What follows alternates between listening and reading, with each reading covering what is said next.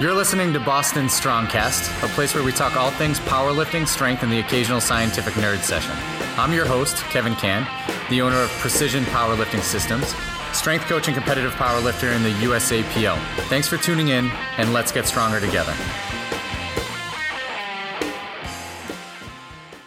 Hey guys, this is Kevin Can with Boston Strongcast. Figured I'd do a podcast since Alyssa needs some things to do at this current point in time.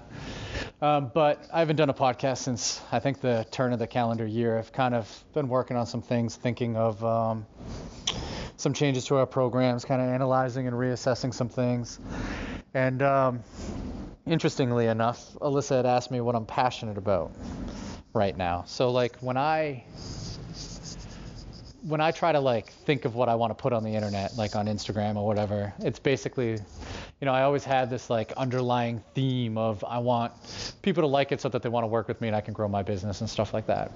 And I think that works fine. And so, you know, you kind of arrange things accordingly. But I've always been more attracted to the skill acquisition side of things. I think this probably just comes from, you know, my time as an athlete, playing sports and just enjoying watching sports and seeing high level performance and stuff like that. And I think it's always been there, that passion for that.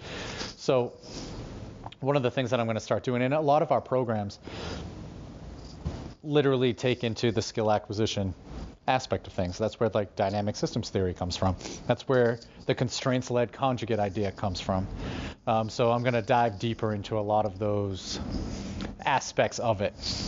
And one thing that people might not even realize is our programs are set up so that they follow this type of skill acquisition framework, but it's a lot different than what I think people think. So I think in terms of powerlifting, when we think of developing skill, we view that as just like technique, like how good somebody's technique is with the lifts. And that's not entirely true.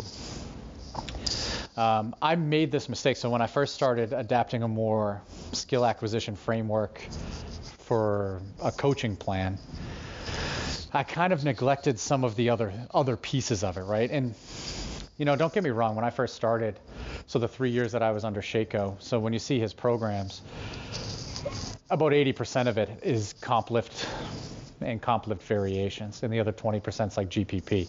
So there's this huge focus on doing the competition lifts themselves to develop that technical efficiency within the lifts. Now the problem with that is, so when he was the Russian national team coach, those lifters came through a long-term athletic development system. So from the time that they were 8 to 10 years old, they were doing GPP stuff, and that GPP work made up 80% of the actual programs, and only 20% was maybe grabbing a PVC pipe and doing some technical practice of the lifts. And as they came through this system, over time, those percentages ended up flipping, right? So the GPP work would go down and the sport-specific work would increase, eventually to the point where they completely flip. We're doing 80% sport-specific work and 20% GPP. Now the problem is when I get into powerlifting, I wasn't lifting weights before. So I was doing the MMA stuff, you know, anywhere from 3 to 6 days a week, depending on where I was in my life. And there just wasn't a lot of time to be doing a lot of stuff in the gym. So I still did like speed and agility stuff, some jumps, some, you know, lunges, and like I was lifting weights maybe twice a week, but I wasn't lifting weights. So I never really developed the GPP work that was necessary to probably be a good power lifter. So when I first started lifting on my first meet, I squatted 275 pounds as my opener, and it was high, like, and it wasn't an easy lift, you know. I ended up squatting, I think, 315 in that meet.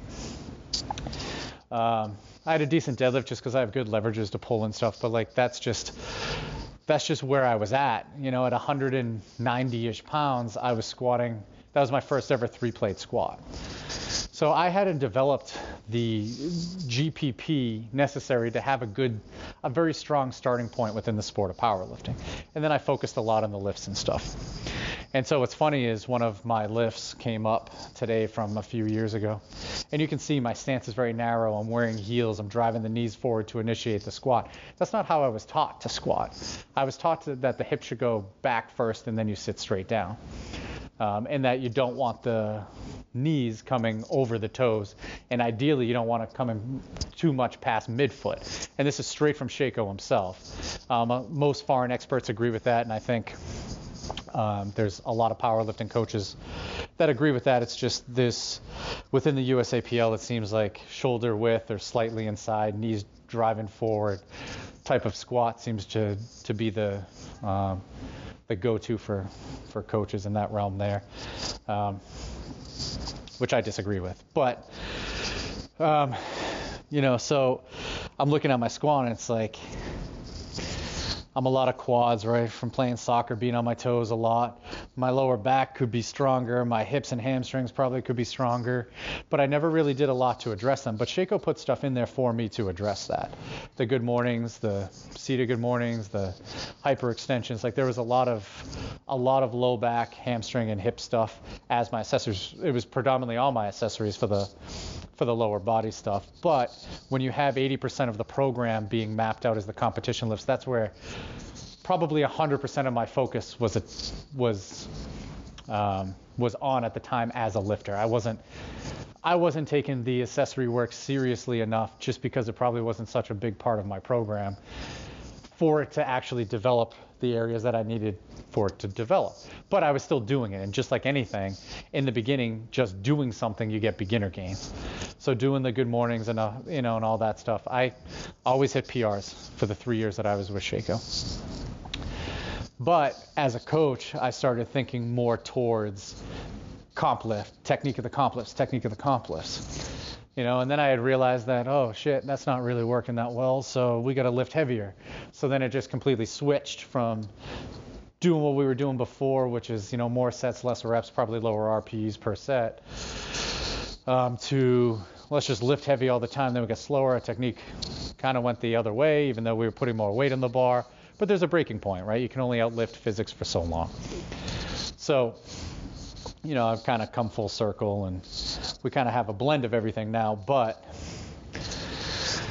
in terms of developing that technical efficiency, I was hyper focused on just the lifts themselves. So I always had this, if you go back far enough, and I still don't think my words are incorrect here with the hypertrophy thing. How much is important, right? So we have this correlation that a bigger muscle has stronger potential to contract.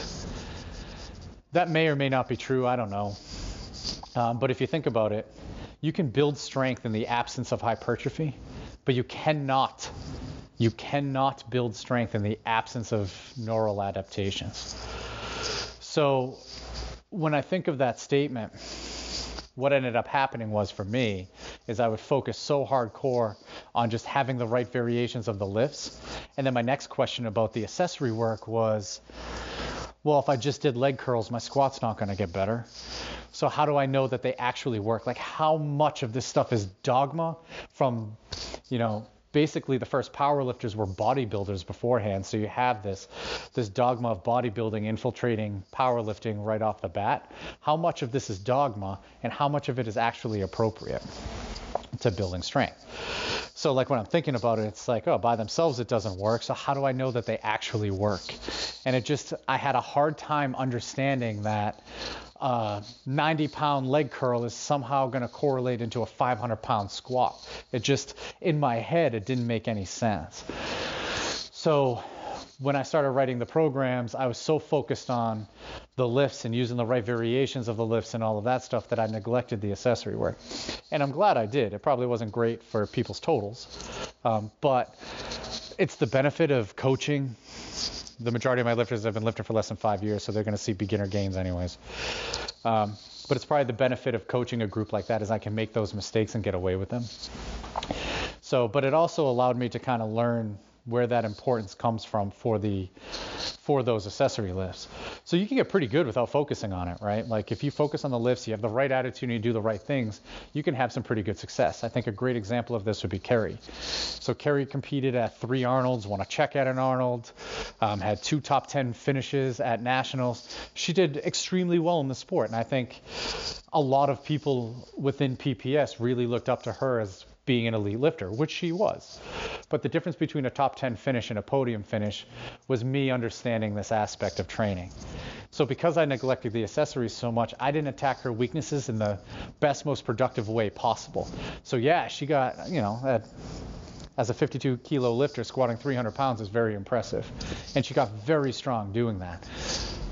But I have this, if we had done things how we do now, really focusing on the weaknesses with the good mornings and the accessory work and all of that stuff, how much better would she have been? I think that was the difference between a top 10 finish and a podium finish for Kerry. But you live and you learn, right? And as a coach, with making those mistakes allows you to take the next lifter who's a top 10 lifter and get them into that podium spot. It's how you keep progressing everybody moving forward. So neglecting all of that for a while, and it's like, man, I don't understand how the accessories and this other stuff can really fit in to a training program. And I lost sight. So in the beginning, Shaco had me do a ton of good mornings, seating and standing good mornings. And in the beginning, I programmed a lot of those things. But then I moved away from it, and I honestly don't even know why. I think it was just more a timing thing within training, or an intensity thing, just because we were lifting heavy so often. And then once you take them out for a while, you just kind of forget about them and you don't bring them back in. But yeah, so what I started to do is just like really try to understand from a more simplistic level skill acquisition, right? And when you think of, it's just like when you're learning anything, right? You have this baseline understanding of things, but then to really truly understand the nuances takes time, and it takes increased learning. So what I kept the same questions, right? Like, how can accessories work? So like when I asked Shaco, he had said, they don't work if you don't leave the main lifts in. So you need to do the accessories and the main lifts. If you just did the accessories, obviously it's not going to make your main lifts go up. So he had said that they're reliant upon each other in order to like truly develop over time. And so that's something that I've always like wrestled with to try to understand. And finally, so like in terms of skill acquisition, your brain's pre-planning stuff, right? So, based off of certain initial conditions, your brain is going to pre-plan these motor strategies to execute a movement. You're going to execute the movement, and based off of the sensory feedback, the consequences of that sensory feedback, and the outcomes of the action, your brain's going to make some adjustments to it. So there's your Bayesian mathematical model for movement for the most part, right? So those pre-planned strategies. Now this is where, I don't know, it's something that like you never think about, and then all of a sudden you just, whether you're smoking too much weed or whatever it is, you just get this thought that like pops into your head, and it's like, fuck, how did I miss this in the first place? So with those pre-planned motor strategies, your brain's always kind of assessing the situation, right? So I don't know if it really works like this in the terms and how simplistic I'm going to make this sound, but I think it gets the point across. So when your brain is pre-planning these motor strategies, right? So if I am choosing to squat with a closer stance in heels, very knees forward, chances are I got very strong quads, and I got a weak lower back, weak hips, weak hamstrings.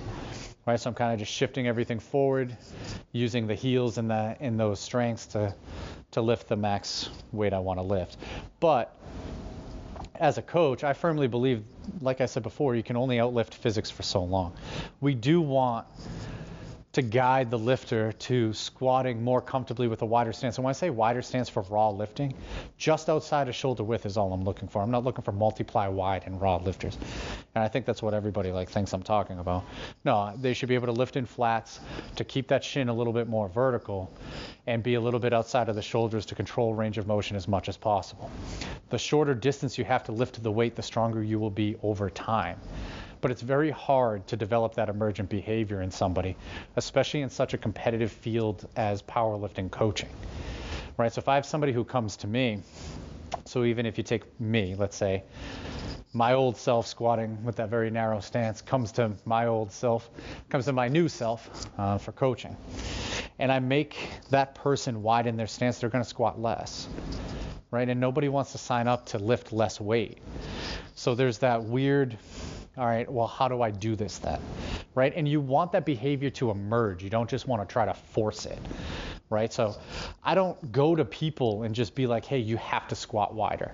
We have this conversation of like, hey, you know, you have a really long, so Jess, Jay Birdie, she pulls the most weight with her heels together on the deadlift. You have the longest range of motion possible that's allowing you to lift the most weight possible now. That's only going to get you so far lifting like this. Now, she did a competition recently, hit a deadlift PR, and that's how she pulled it. She hit a big deadlift PR. I want to say it was at least 7.5 kilos. So it's not that I'm forcing them to lift sumo, right? I'm letting her pull with that long range of motion, but I need to develop a strategy to get her behavior to adapt to pulling with a shorter range of motion. That's on me as a coach to guide that emergent behavior, not to force that emergent behavior.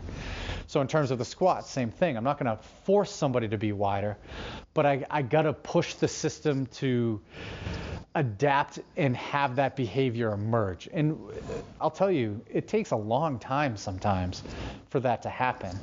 And sometimes it happens so gradually you can kind of see it, and other times it's just like, you know, you pound away at things for an extended period of time. I'm talking like a year or more, and then all of a sudden the person's just lifting how you want to see them lift. So like, I'm still trying to like figure out that whole process of how that emergent behavior just happens. And of course, there's probably individualistic pieces to that whole thing. Now, so for me as a coach, if I want to have that occur, I need to have a very good plan and a very strong understanding of skill acquisition for this. And so before, my understanding, not that it was limited, the information was the same, but I forgot about all of the experienced powerlifters and their lessons that they brought. So the fact that when you ask any old powerlifter how important accessory work and bodybuilding work is, they immediately tell you how important it is. They literally can't emphasize its importance enough in developing highest levels of strength that you can develop in somebody, right? But I was always looking at it as this one-to-one trade-off as, well, it's based off of hypertrophy, a bigger muscle having a stronger ability to contract, which may or may not be true. There's definitely some question marks there. And also I had the question of how much of that is just dogma. But the fact that they all say it, I lost sight of that being relevant and that being important to the conversation I need to have with myself as a coach. To be like, okay, they all say that this is important. There's something to this. How does it fit into my current thinking?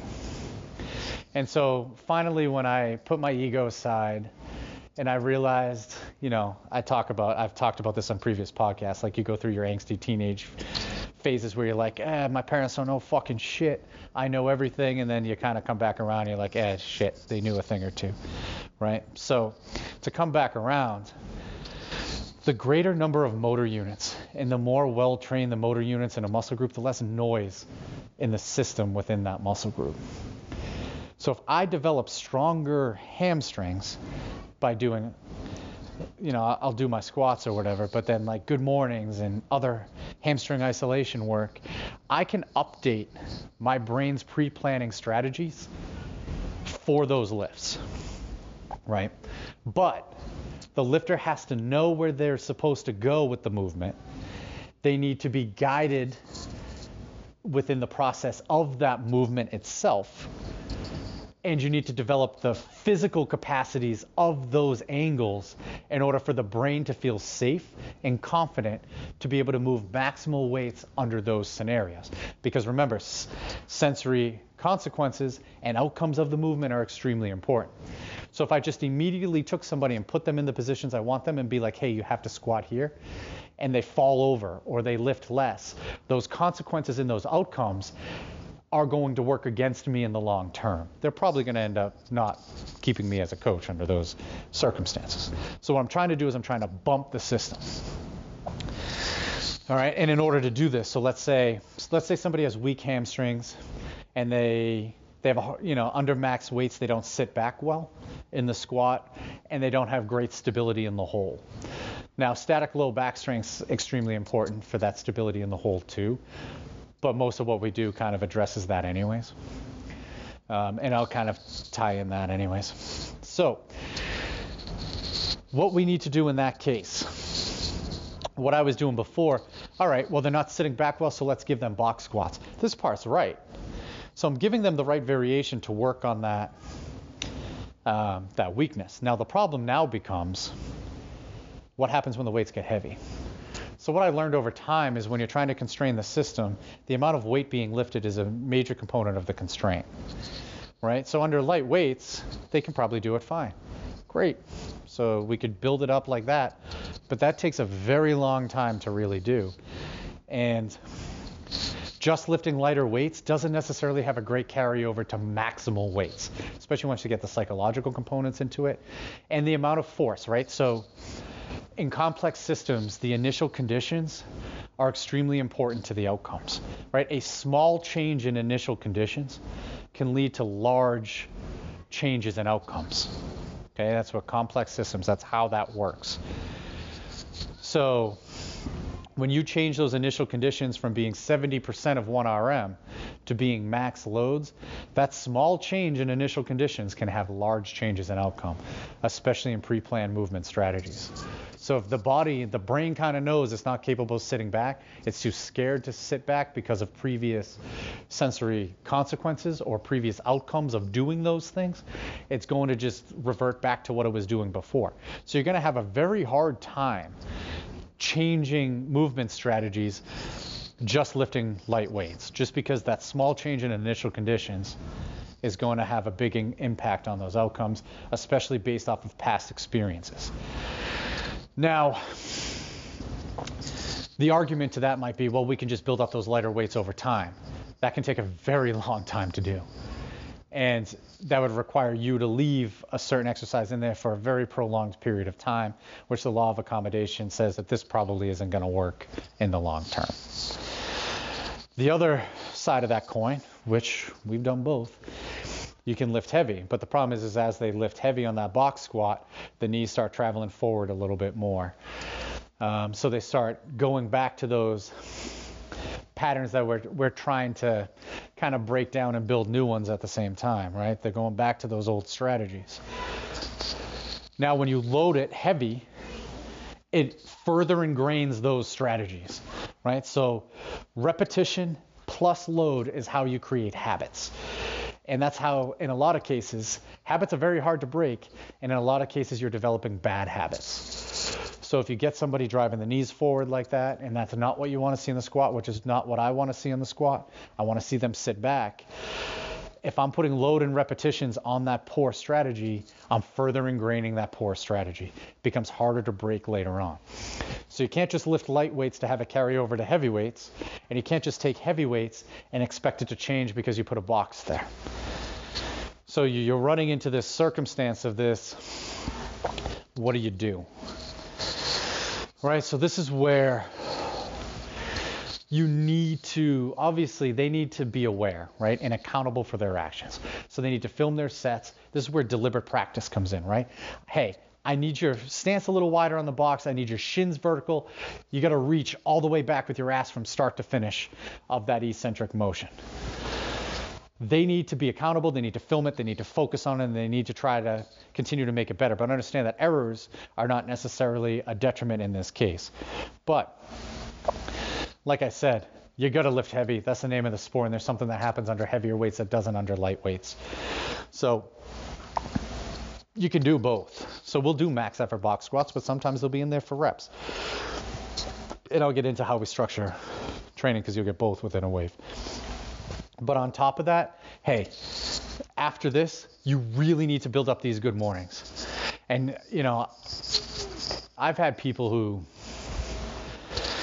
squat 500 pounds, but they're doing less than 200 pounds for sets of good mornings, and it's really hard to even get that much weight. All right, we really need to build this up. And it's not just you put this in for a wave, we put it in for a macro cycle, retest and see. And you should start to see certain things develop over that macro cycle period. And our macro cycles are 4 to 6 months. Typically, if they don't have a meet planned, it's 6 months. And more often than not, it ends up being 6 months. So for 6 months, we need to build that up. So if you can only get 200 pounds on a good morning now, and you're a 500 pound squatter, you should be doing reps with the upper 300s, mid to upper 300s. That's our fucking goal over the course of the next period of time. So build it up. We'll use different bars, concentric only, different stances, whatever chains, bands. I don't typically, we've done some like front facing bands for good mornings and stuff like that, but I tend to use chains more than I use bands. Why, I don't know. But I think it beats you up less. So we got to really build that up, build up those weaknesses. But on top of that, we need to, after we're done with those, you need to hit those hamstrings, hit some leg curls, hit some reverse hypers really hard. You need to really start developing those areas so that your brain is aware of those areas, aware of the strength of those areas, and they're capable of carrying their load within those bigger lifts.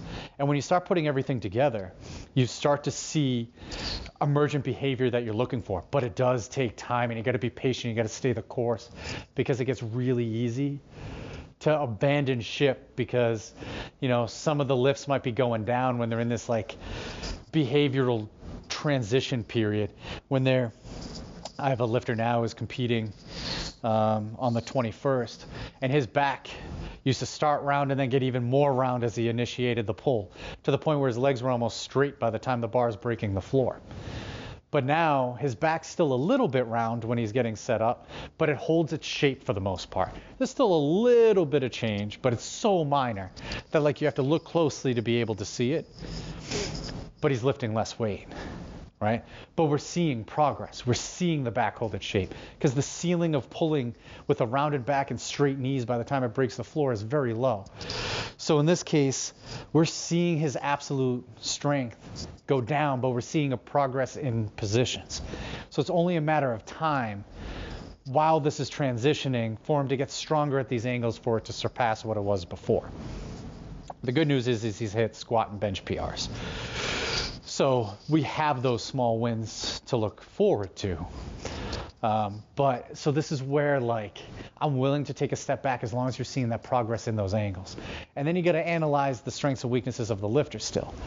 So yeah, his back is now holding shape, right? So that's good. We see greater back strength, but his hips and his hamstrings, they've obviously gone stronger because they're allowing the back to hold its strength. Because if your hips and hamstrings are weak off the floor, your back will round to shorten the moment arm to kind of take some more pressure off the back so it can get it moving, and then it's a hard re-extend at the top. It's a very long lift also.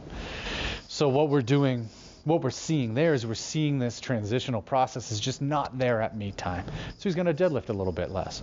But it's not the end of the world, right? Because we are seeing progress, and as long as you communicate that well, they understand that on the other end of that is a nice PR on that lift.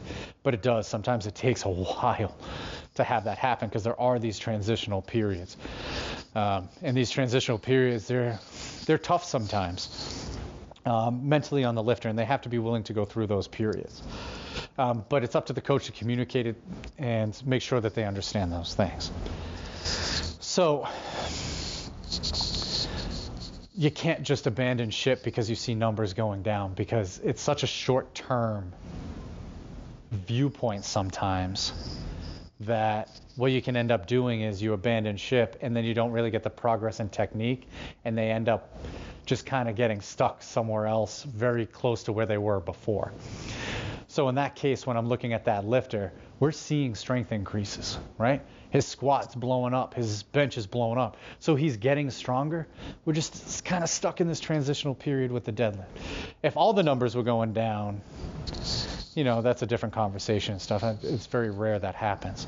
I mean, sometimes it works the other way around. The squat kind of goes backwards, but the deadlift's blowing up, right? So you're seeing these increases in strength. So it's not necessarily that I think in a lot of cases, if you do see all three lifts go down, which is very rare, can't really think of many situations where that's happened. But if you see it's probably more a recovery thing.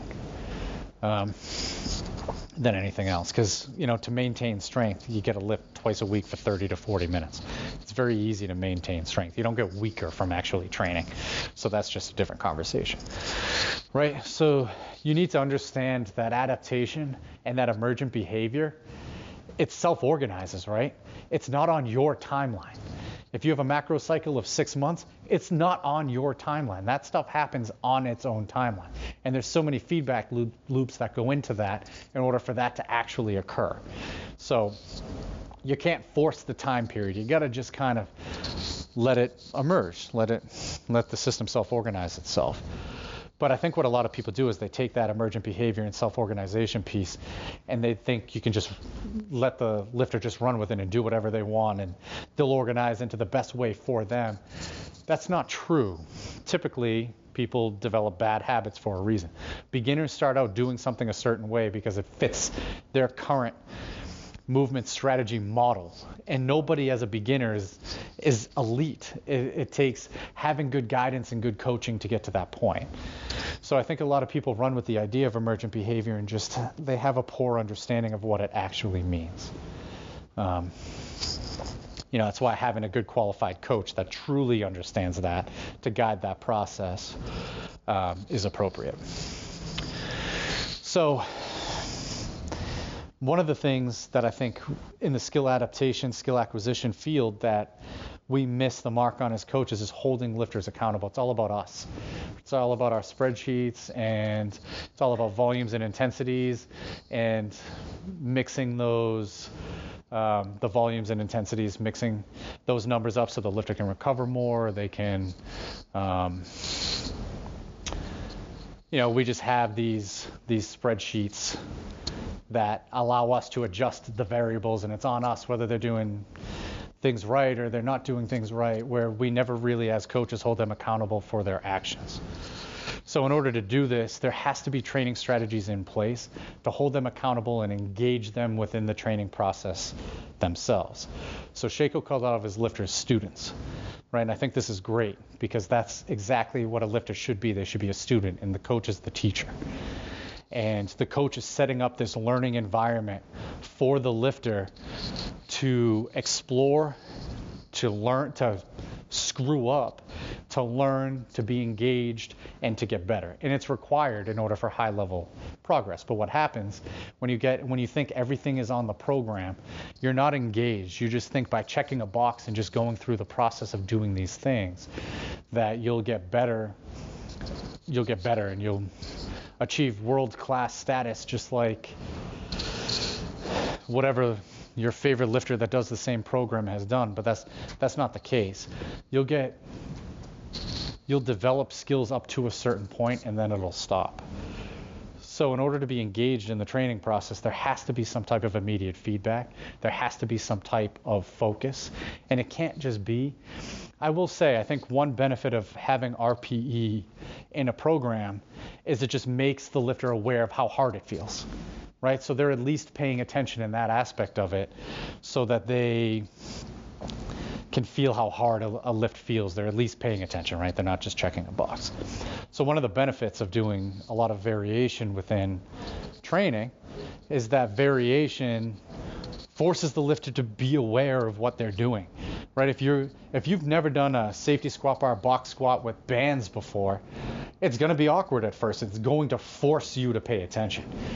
And the first time you do stuff, or if you don't do stuff that regularly, right? Like we might do box squats a lot, but we're changing certain variables at times. So if you haven't done something frequently enough, you have to pay attention because it's different. And so that first week, they'll come in, they'll do a max effort lift of a new variation in the wave. So let's say it's that, right? The safety squat bar, box squat bands or something. And they get to a certain number and they're looking at it and they see the breakdown. And then we will pick the number one biggest thing to focus on. And so week 2, when they come in, they focus on that one aspect and just really hammer it home so that they're fully engaged in that piece of it and trying to make it better But let's say we're doing 75% for 5 sets of 4 of that previous max effort lift. So we're giving them a certain intensity, a certain number of reps. They're filming their sets. They're paying attention, trying to make each rep better, trying to feel each rep, trying to make each set better. And then they take what they learned in that session, and we come in week 3 and we try to beat what we did week 1 by 5 pounds. Now there's smoke and mirrors in this too, because in week 1 I tell them to leave 5 to 10 pounds out there on the bar. So think of like a hard second, easy third attempt. So there's room to improve come week 3. So this is just some like built-in motivation, right? Because we need that motivation in order for deliberate practice to actually like really embed itself into forming like new myelin within our brains to make our movement strategies more efficient, stronger, everything else. So they come in week 3, they hit that 5-pound PR, they get that momentum, they've been engaged within the training process, being in the moment, making adjustments, being aware, focusing on that process, not necessarily so much on those external outcomes. And because of that added in motivation, you're setting up the ability to drive skill adaptation over a longer period of time. And that's how our programs are set up. Now, as we get closer to, there's phases within this. So I do remove deadlift max efforts from phase 1, and we get less max effort lifts in that phase. But the squat and the bench rotate like they do, and then they'll get deadlift technique work, and we'll still work on something. They'll be engaged in the training process like that. And it's all upper lower at that point. Phase 2, we'll start throwing in deadlift max effort lifts on day 3, and then they'll squat and deadlift on day 4. So you're getting more higher frequency stuff, little bit of an increase in volume in the competition lifts, but not a ton, little bit increase in max effort lifts. And then phase 3, as a competition nears, we get max effort lifts in the squat and bench weekly, and then the deadlift still rotates every week. So you get a lot more like sports specific work. So we're just taking, hey, it is what it is right now. I need you to focus on just competing, getting after, and really just putting everything together. And then we'll hit our competition lifts, we'll reanalyze them, and we'll kind of repeat the process. So from a skill adaptation aspect, they're engaged, they're forced to focus, to pay attention, to pick one thing to work on. If you're not, so if you're utilizing a program with RPEs, you're focusing on how hard it is, which can be good or bad. I think it can work for you, it can work against you, but at least it's making you aware of something. But if you have no technique things to work on and no direction of where to put the accessory work, what I think you end up getting is just a lot of high frequency programs of comp lifts that you're doing 5 to 6 days a week. They're shorter workouts, so from a skill acquisition aspect, those shorter workouts of 30 to 40 minutes are probably better in terms of repetition because you're focused, you're fresh, and all those things. If you have the right mindset going in to work on something, that can probably be pretty beneficial and can probably work in the long run. But for the majority of people just trying to check a box, it's only going to work for so long, and then you'll start getting banged up.